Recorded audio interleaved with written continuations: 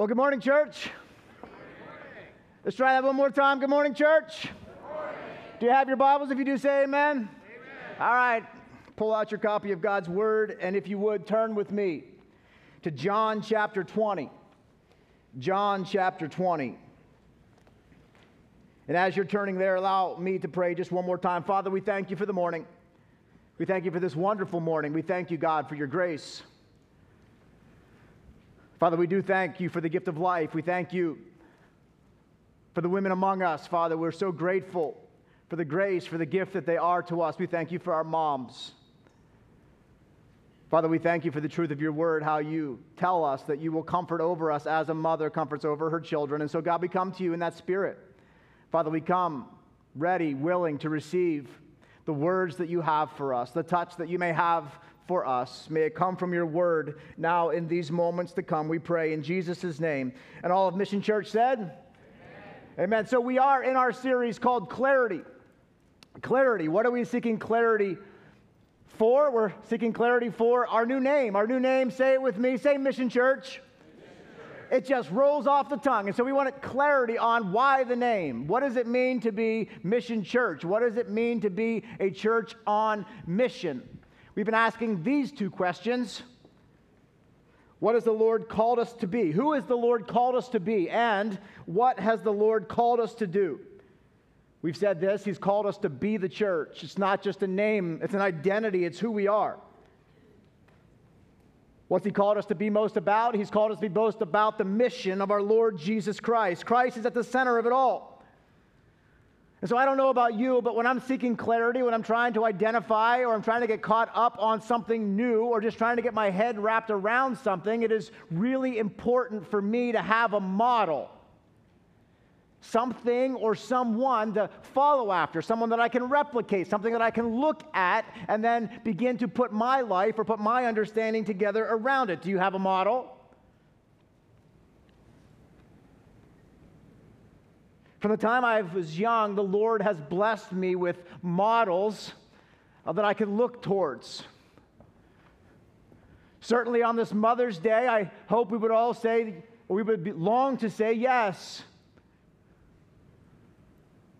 The moms among us would long to be models and how we would desire to look after our own parents as models. For me, that's certainly true. But when I was young, my grandfather, you've heard me speak of him, was especially my model.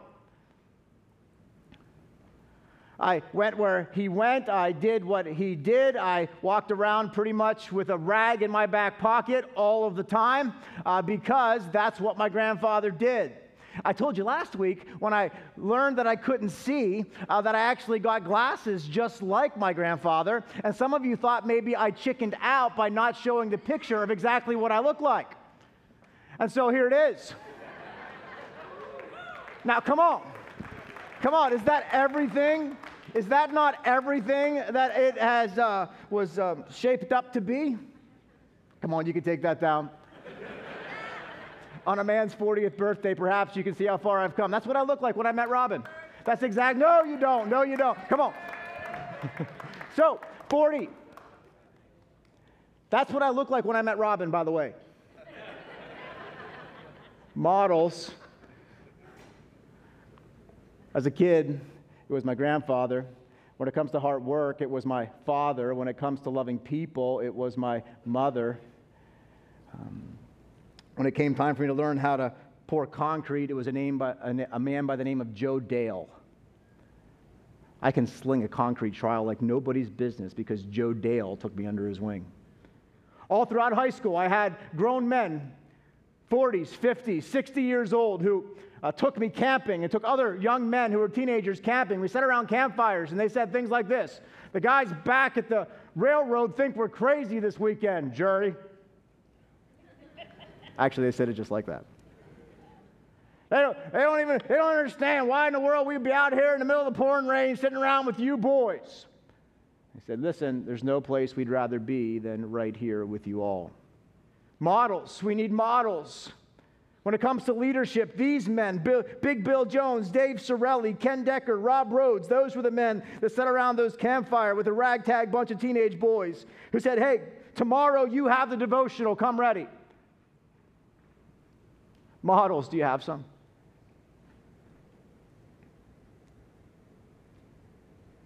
When it comes to ministry, I've had some of the greatest mentors and models a man could have.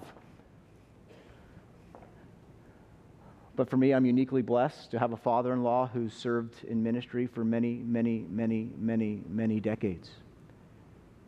Faithful. A man above reproach, not a blemish upon his name, and who has 4 children who are walking with the Lord. And I think about the example that he was to me as I married his daughter, and how I learned how to read the Christmas story on a Christmas morning just simply by being in his presence. I'd never seen such a thing.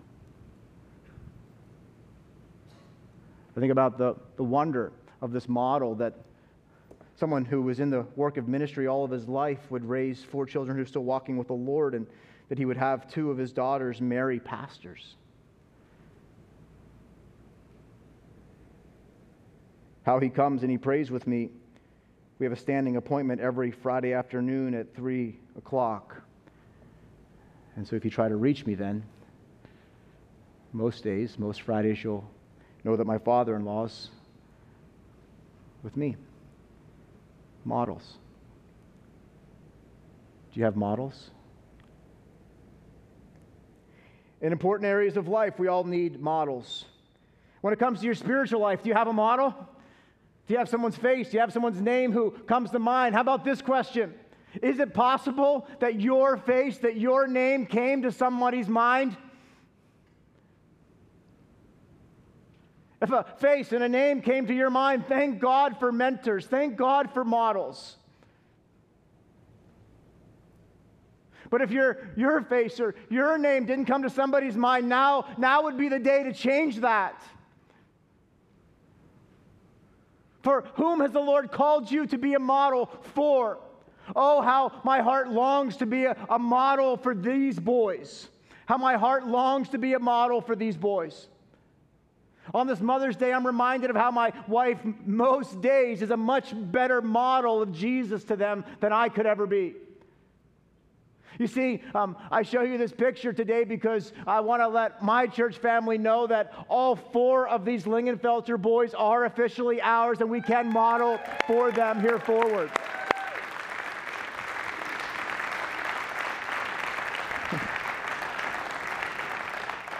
You see, the Lord is good.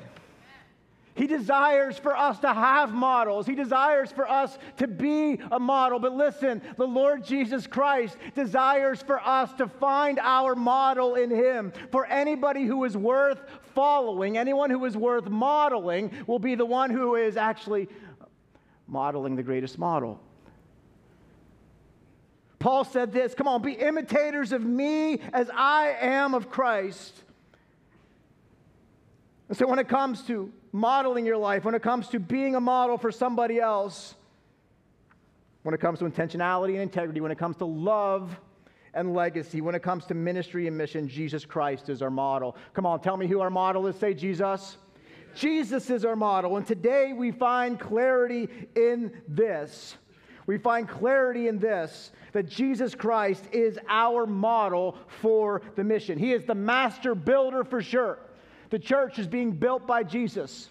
We personally, as individuals of the church, as disciples of Jesus Christ, are being built by Him. He's carrying forth the mission.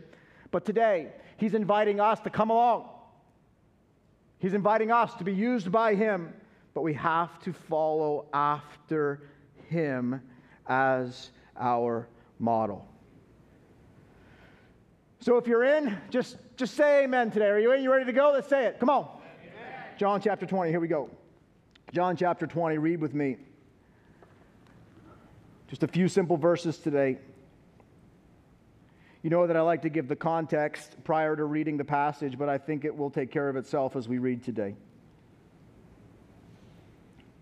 On the evening of that day, the first day of the week. Lift up your voice. What is the first day of the week? It happens to be today. What is today? Today's Sunday.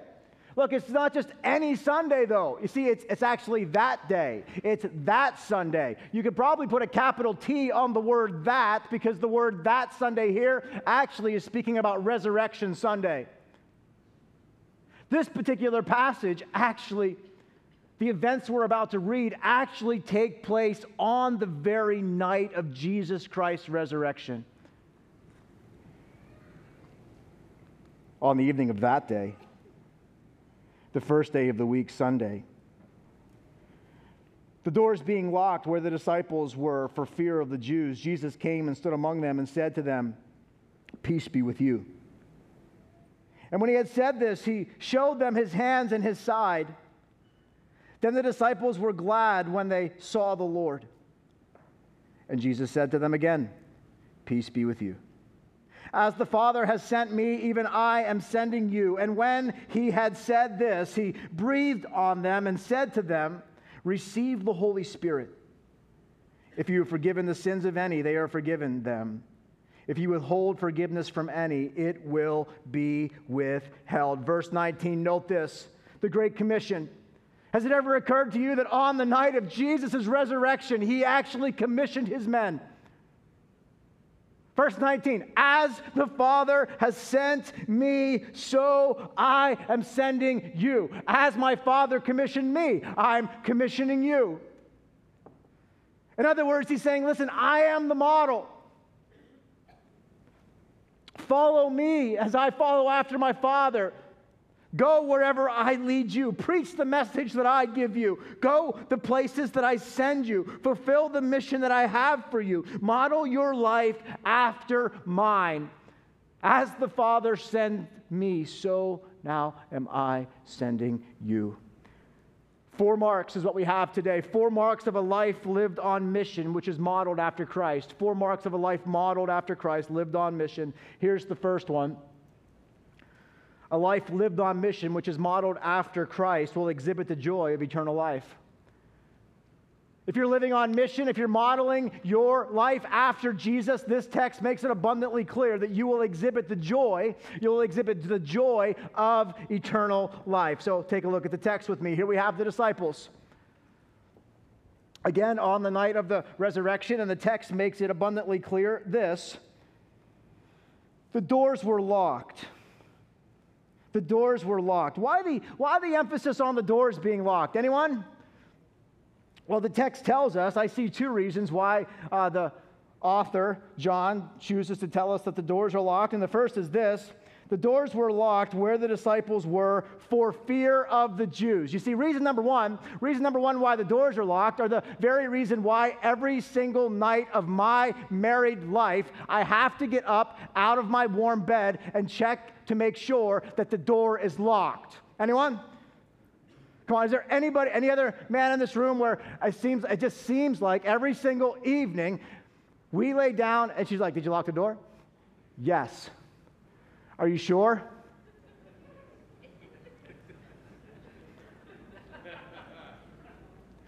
No matter what I say, I'm about to get out of this bed and check that door. Why? Because for fear. These guys huddled up in this room, just shirked being arrested by the skin of their teeth. They just watched their best friend, their leader, their mentor, their model be crucified upon a cross. They're wallowing in failure. Some of them ashamed of the way that they acted. And here they are, doors locked. Why? Because they believe that it's very possible that they could be next. And so this door is locked out of fear.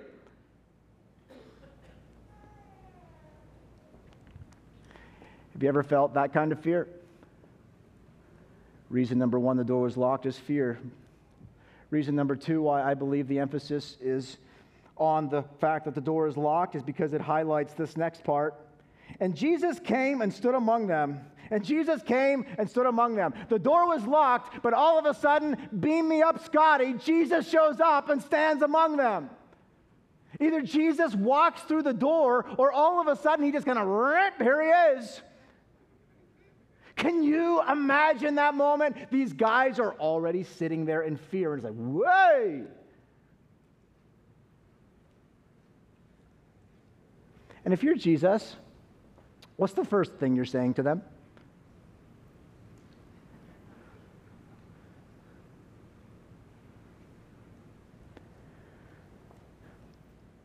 I don't know.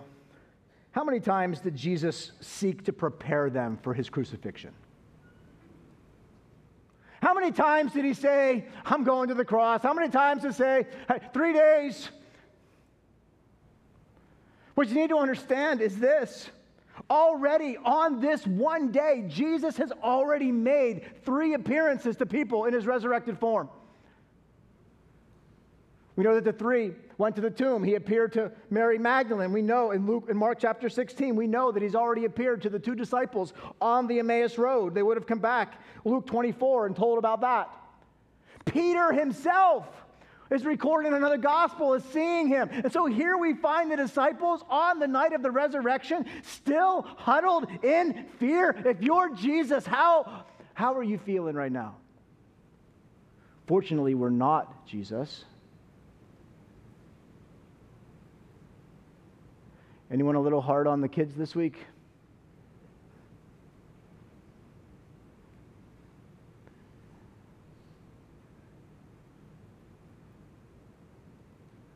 When you're feeling a little disappointed?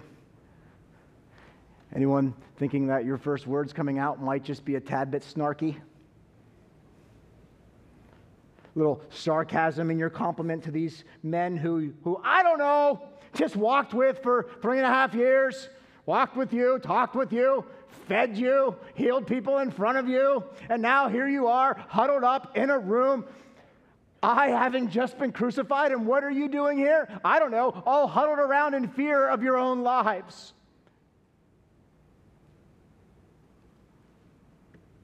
The point is,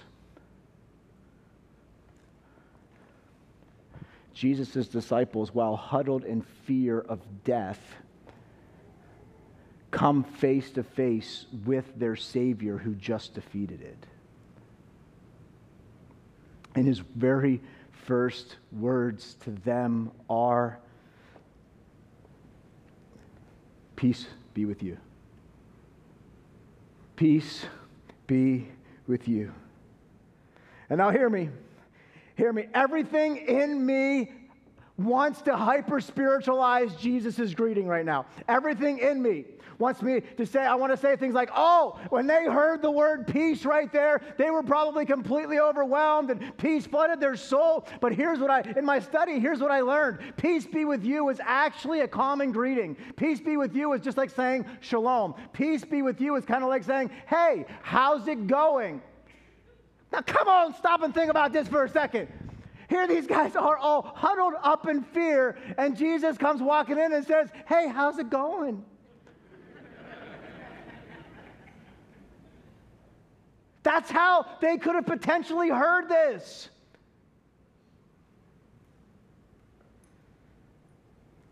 What I love here is the emphasis isn't necessarily on the words Jesus spoke, although you're going to hear in a second those words are precious.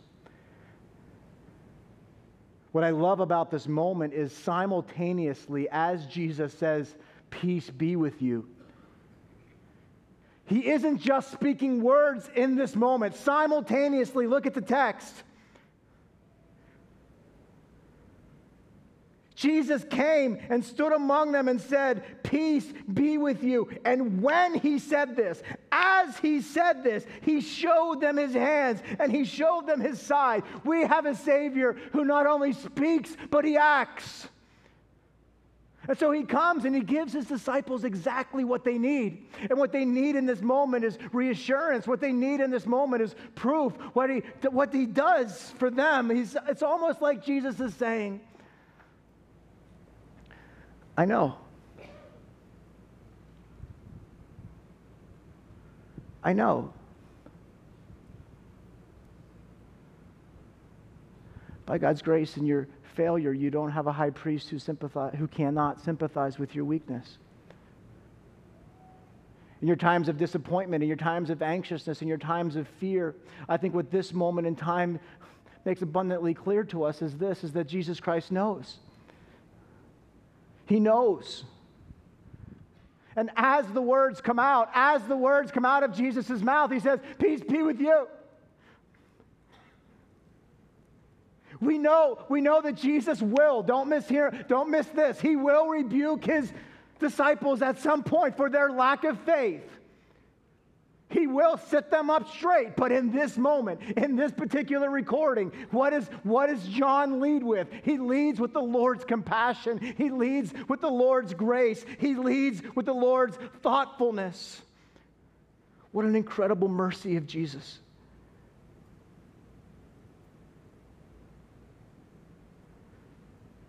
The disciples were privileged to touch, or at least have the opportunity to. We're never shown in the scriptures that they did.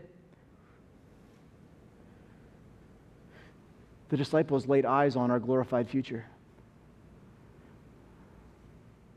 The disciples looked at eternity.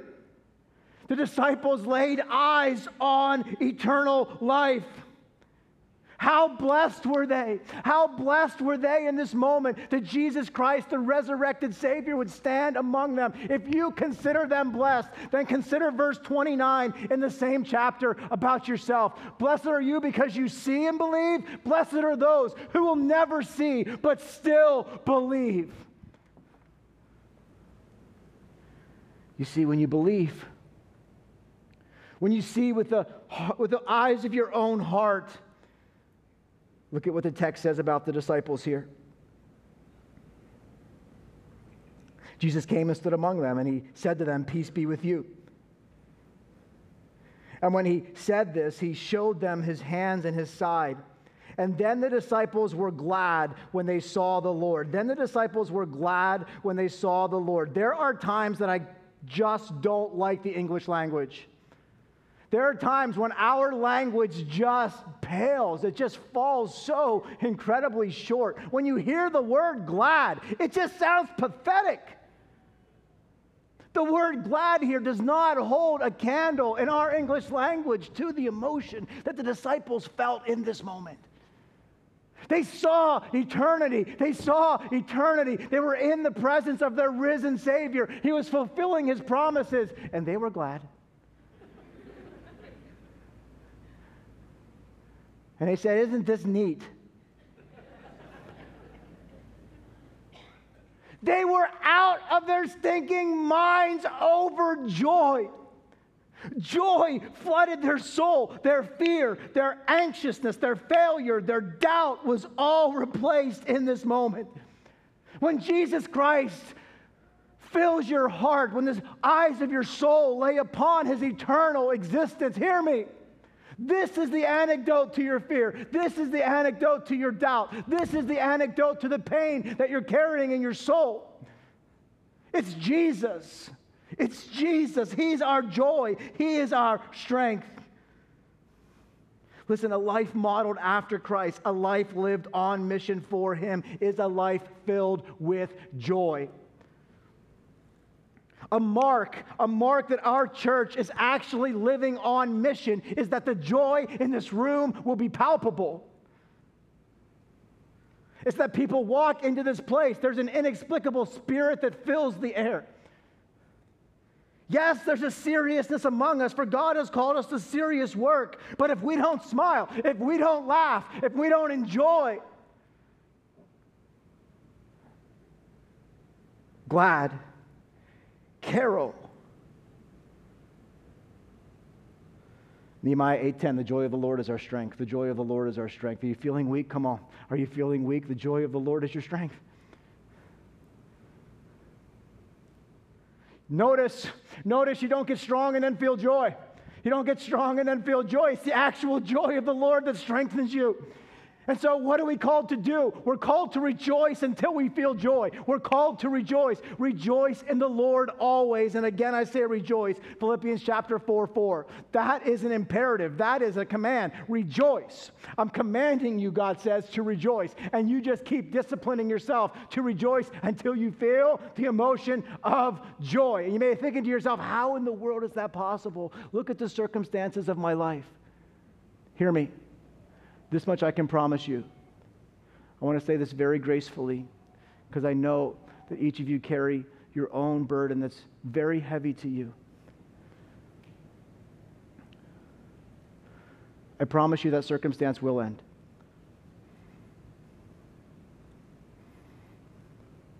It will.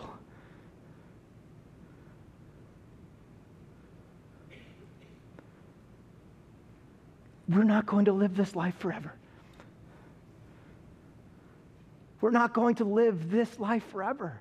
And some of us have lost our joy because we're trapped here. We're trapped now. We're trapped on what's happening to me and what's happening around me. And what I want you to catch today is this. When you have experienced, when you have embraced, when you believe that eternal life is real, joy, inexplicable joy will succumb. It'll overtake it all. But sometimes we have to choose to rejoice until we feel joy. And how do we choose to rejoice? It is not a muscling within us. It's a fixation on heaven is for real. It's a fixation on it's not always going to be this way. And one day in eternity, you're going to look back and realize what felt like such a long time was merely a blink to the Lord. See, the reality of eternal life, it consumes us. Listen to 1 Peter 1. Though you have not seen him, you love him. That's us. And though you do not see him, you believe in him, and you rejoice with joy that is inexpressible and filled with glory. Now we're talking. Those are some words that help me understand. Glad. Rejoice with joy that is inexpressible and filled with glory, obtaining the outcome of your faith, the salvation of your souls. Do you see it? Once you've come face to face with the risen Christ, let me repeat myself. Joy will fill your soul. One of the greatest evidences of salvation is joy, and one of the greatest alarms is the lack thereof. How's your joy? How's your joy? Mission Church, come on. If we're going to be on mission, we have to be motivated by joy. We are in the business of lightening up cranky Christians. Mission Church is in the business of lightening up cranky Christians. If you're sitting here cranky this morning, welcome to Mission Church. You are going to absolutely hate it here until you lighten up. I feel like we just say amen for fun right there. All right, somebody cared. You walk in this place, we hope you feel joy, and I hope you take some with you. Joy is honey for the mission. Joy is honey for the mission. When Christ is our model, we will be just unbelievably consumed with his joy. We'll exhibit the joy of eternal life. Number 2, we'll extend the peace of a forgiven life. Number 2, we will extend the peace of a forgiven life. And so Jesus greets them right out of the gate saying, peace be with you. And you know how much I really wanted to just launch into that, but I have to let the text be the text, and it does really serve as a standard greeting. But now this, Jesus repeats himself. Jesus comes in, stands among them, verse 5, peace be with you. When he had said that, he shows him his hands and his side. Then the disciples were glad when they saw the Lord. Now, verse 21, look. Then Jesus said to them again. Jesus says it to them again. This is no standard greeting the second time. For now, Jesus comes to them again and he says it, peace be with you. Now that he repeats himself, it's on. There is a theological point that John, the disciple, is making now. You see, prior to the cross, Jesus Christ promised to bring peace. Prior to the cross, he says this in John 14, peace I leave you, my peace I give to you. Not as the world gives peace do I give it to you. Let not your hearts be troubled, neither let them be afraid. Now that the work of the cross is complete, now that death has been defeated, peace has now been secured. Here on this resurrection night, count this, 3 days after proclaiming it is finished, Jesus is now making good on his promise, and he's looking at his disciples and saying, peace. Peace. Accepting Jesus' work on the cross is what's going to bring peace into your life. You experience joy when you understand that eternity is in His grasp, but you experience peace when you come to understand that the work has been accomplished. What you and I have is a very message of peace. Ephesians chapter 2:17 says this, Jesus came, if He is our model, hear this, He came proclaiming peace to those who were near and peace to those who were far off. Romans 5:1, your pens are moving today. Romans 5:1, therefore, since we have been justified by faith, we have peace with our God through our Lord Jesus Christ. Consider how precious these words are to His disciples right now.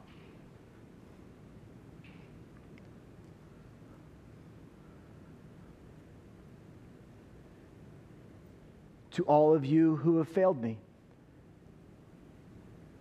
peace be with you.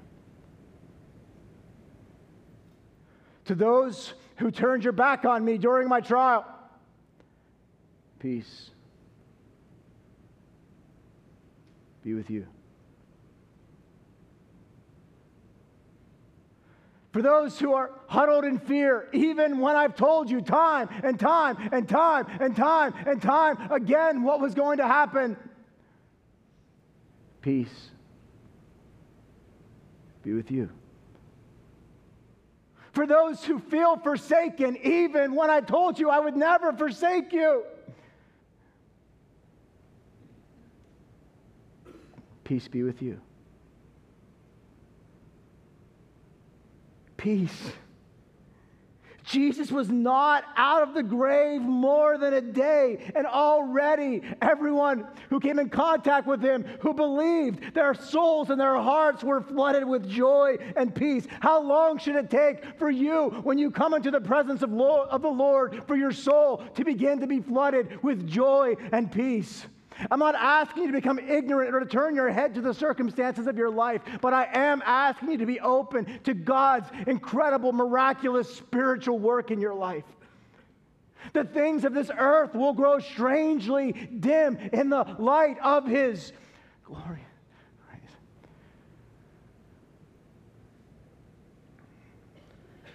A life on mission, a church on mission, will be flooded with joy, and we will be filled with peace. We ought not be rattled. We ought not be fickle. We ought not be tossed to and fro by the news that we watch, or the accusations that we face, or whatever it may be.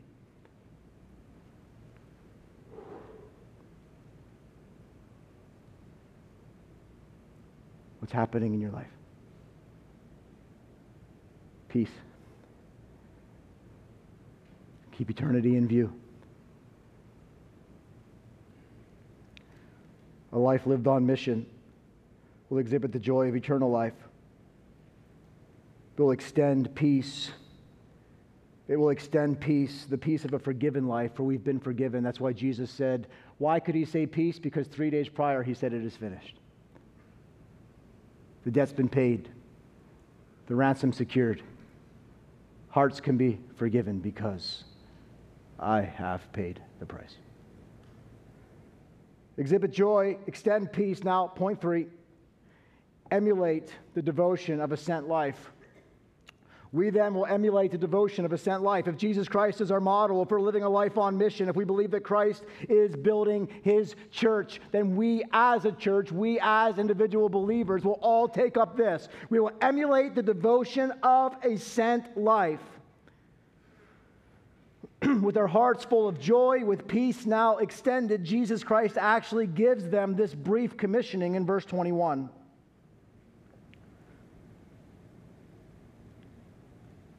Again, He says, peace be with you.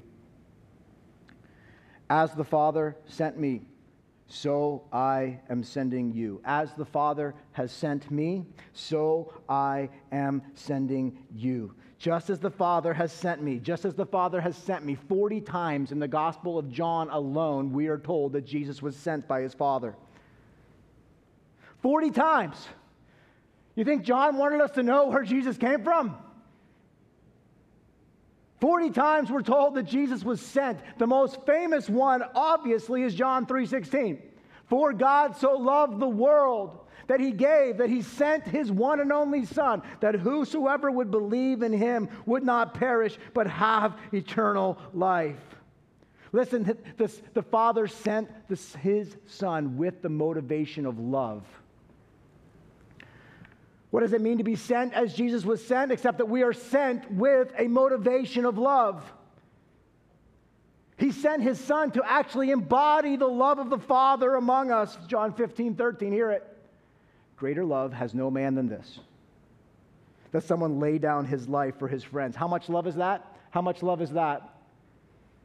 John 15:9. As the Father loved me, so I loved you.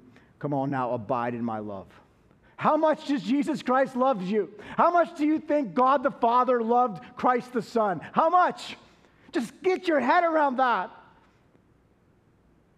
There is no scale that could weigh. There is no tape that could measure the breadth of the Father's love for the Son. And Jesus Christ says this, the same way that the Father loves me, I love you right now. The devotion that the Son had for the Father, the love that was demonstrated. What does it mean that we are sent as Christ himself was sent? Catch this as well. Jesus loved his disciples then, and he loves his disciples now. Jesus was sent then, and actually the tense of the sending here tells us this: Jesus is still in a state of sentness.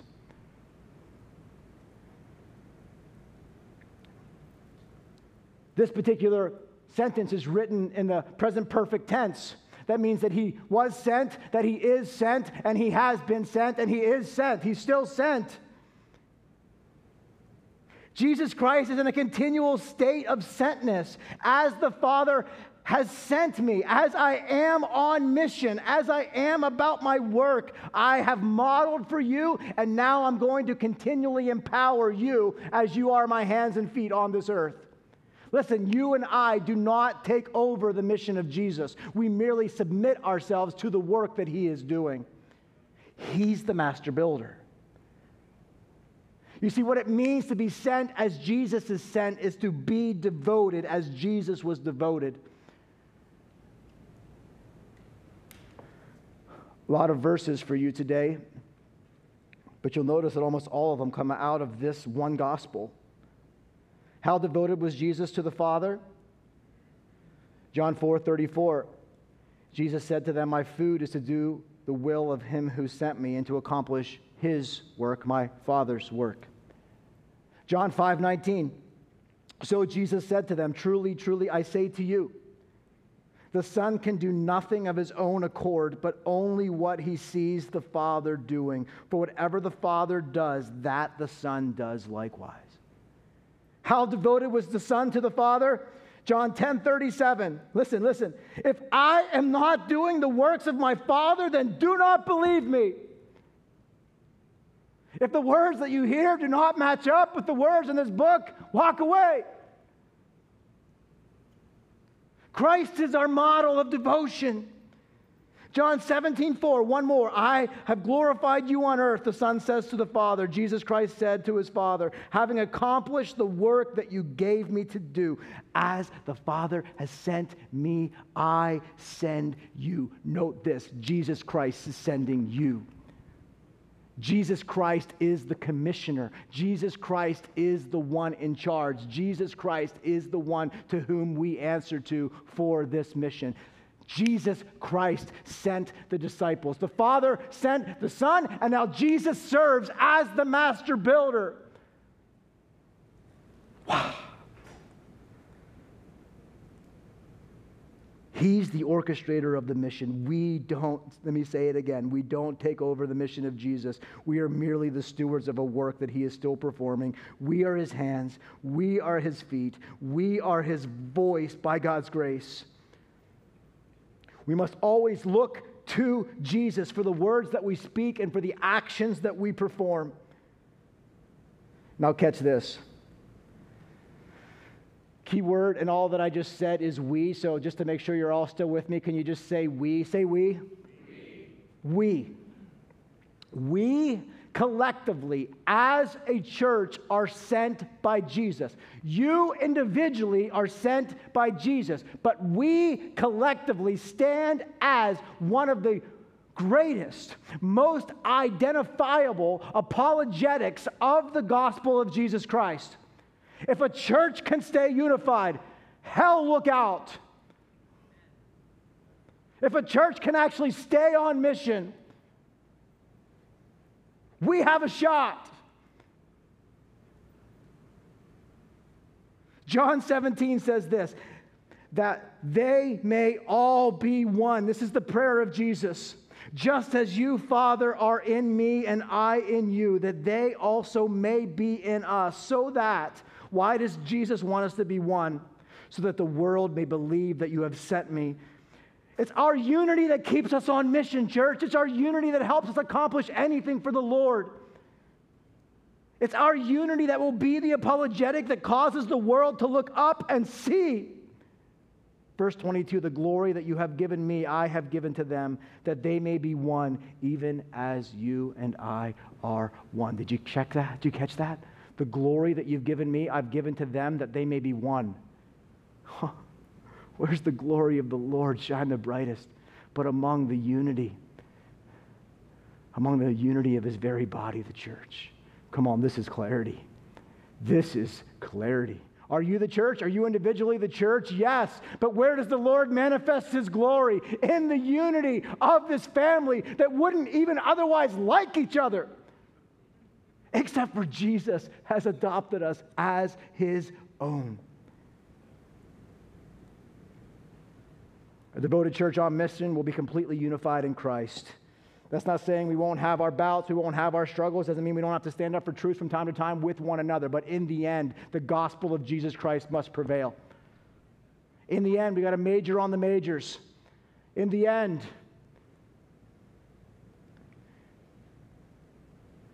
may Christ and his name alone be the one that is hailed above all. The goal is to see that Jesus is above all. Yes, there's structure within a church. Yes, there's leadership within a church. Yes, there are programs within a church. Topics for later on in our series for sure. But now, as we enter in gaining clarity, let us put this flag in the ground. Jesus Christ. He's the builder. He is the master. He is the one in charge. He is the one to whom we are all devoted to. May we find our unity in him, not in the programs, not merely in the leadership, not merely in the place, in Jesus Christ. May that be our strength, our unity, our oneness. Amen. Last point. We'll embrace the power of a Spirit-led life. If Christ is our model, this being the first of the Great Commission statements, think about it. Jesus Christ gave the Great Commission on Resurrection Night. We'll exhibit joy. We'll extend peace. We'll emulate devotion that he emulated. And then finally, we will embrace the power of a Spirit-led life. How is it possible? Verse 22, I love this moment. Put yourself in this moment. And when he had said this, he breathed on them.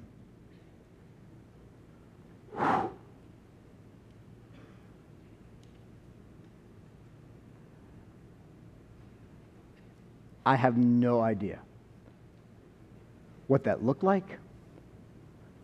I have no idea what that sounded like. Oh, but by God's grace, how I would long to know what that feels like. Could you imagine standing in the presence of the resurrected Jesus? Him clarifying the purpose of your life. I've trained you. I've taught you. You've seen me live a sent life, and so now I'm sending you. And how it's all going to go down is like this. Receive the Holy Spirit.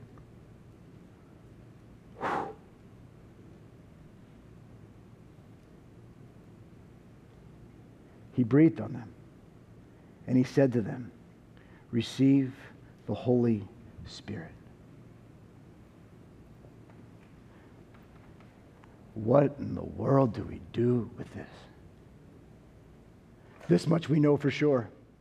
It's all made possible through a Spirit-empowered life.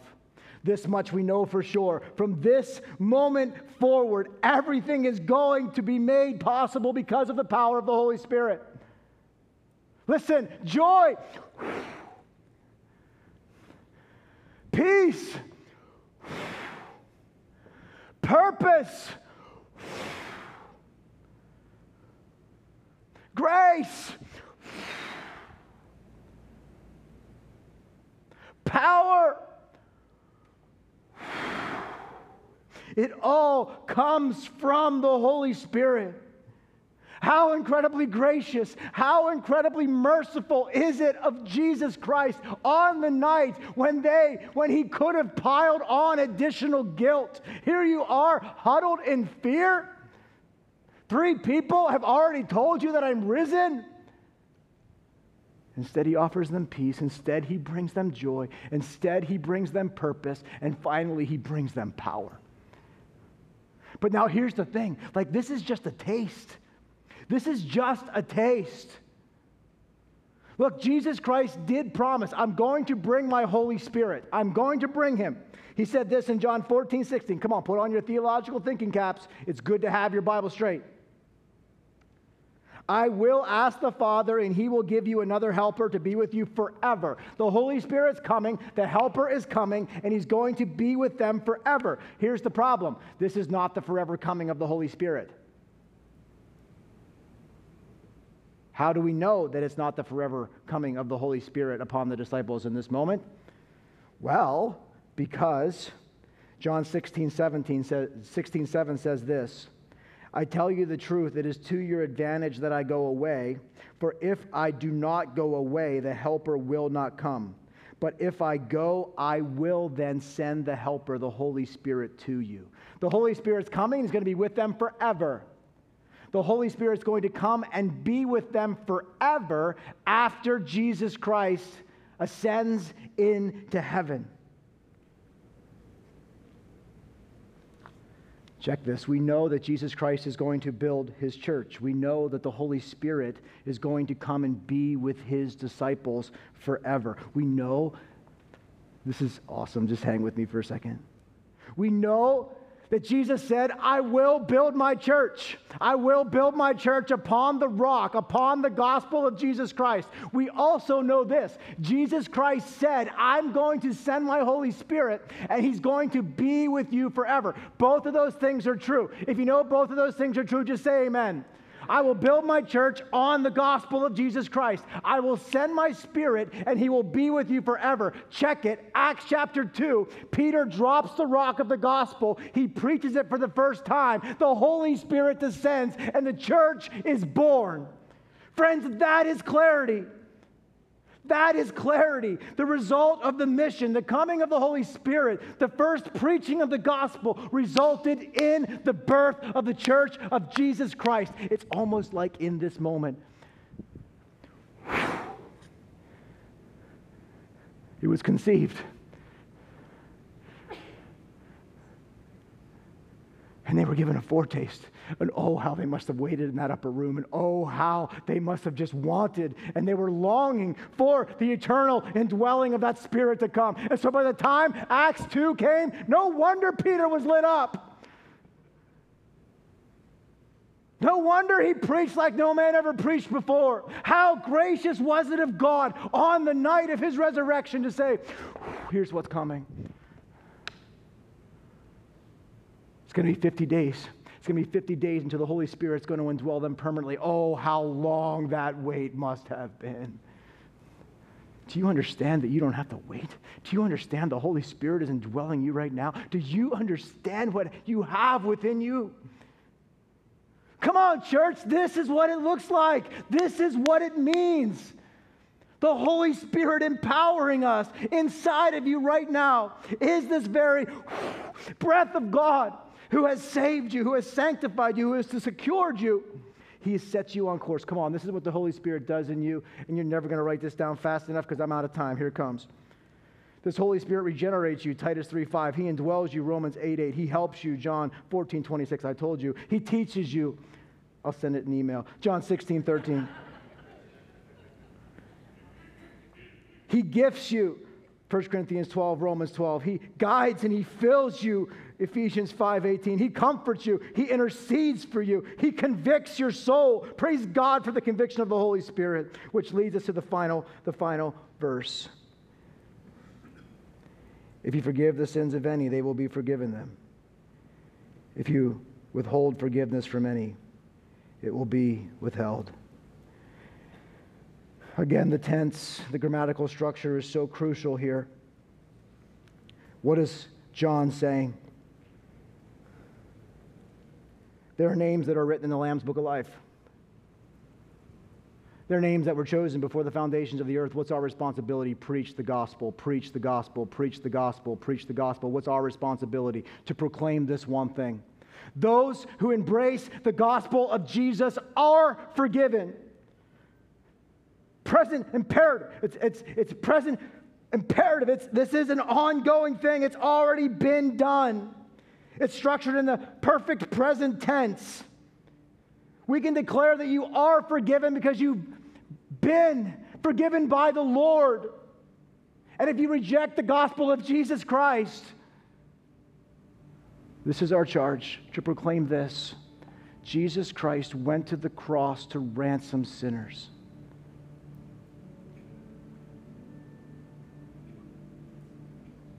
Trust Him as personal Lord and Savior, and this passage gives us the authority collectively to say, praise God, we're forgiven.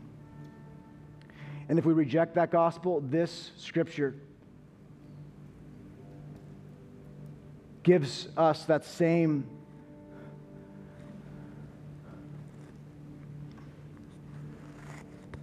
soul-wrenching responsibility to warn and say, you're not.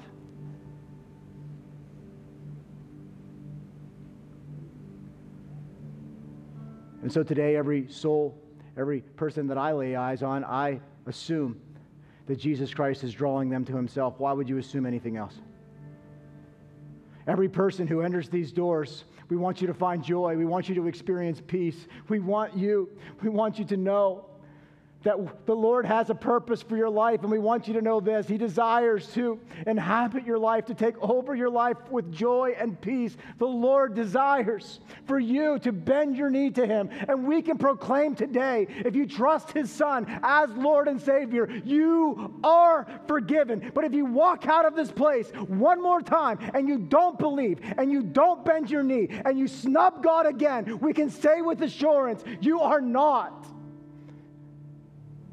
forgiven by God. Don't worry about me or about us. Don't worry about what other people think. I just want you to know what God thinks. And what I want you to hear today is this, as He is graciously offering you the gift of salvation. So don't leave here as if we pronounced something rude. This is grace. And if you bend your knee today, you are among those who we can say, God has forgiven you. And if you're not sure, just ask Him for forgiveness again. He doesn't mind. He doesn't mind. Is Christ your model? Joy, peace, purpose, power. Would you stand with me now?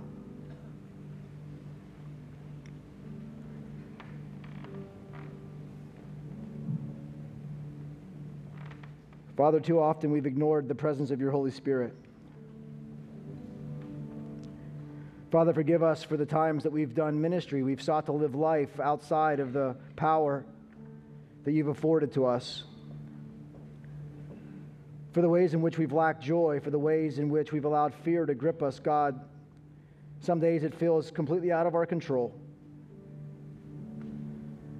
And so, God, we're asking for the power of your Holy Spirit to come to remind us of the joy we have in you.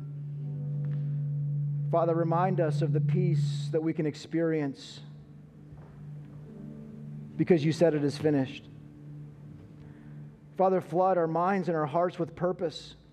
Help us to know with clarity why it is we're here, Lord God, please. You've called us all according to your purpose. Father, your Holy Spirit, may your Holy Spirit do his work in this place. Bring conviction upon me, upon those, all of us, and show us the ways in which we come short.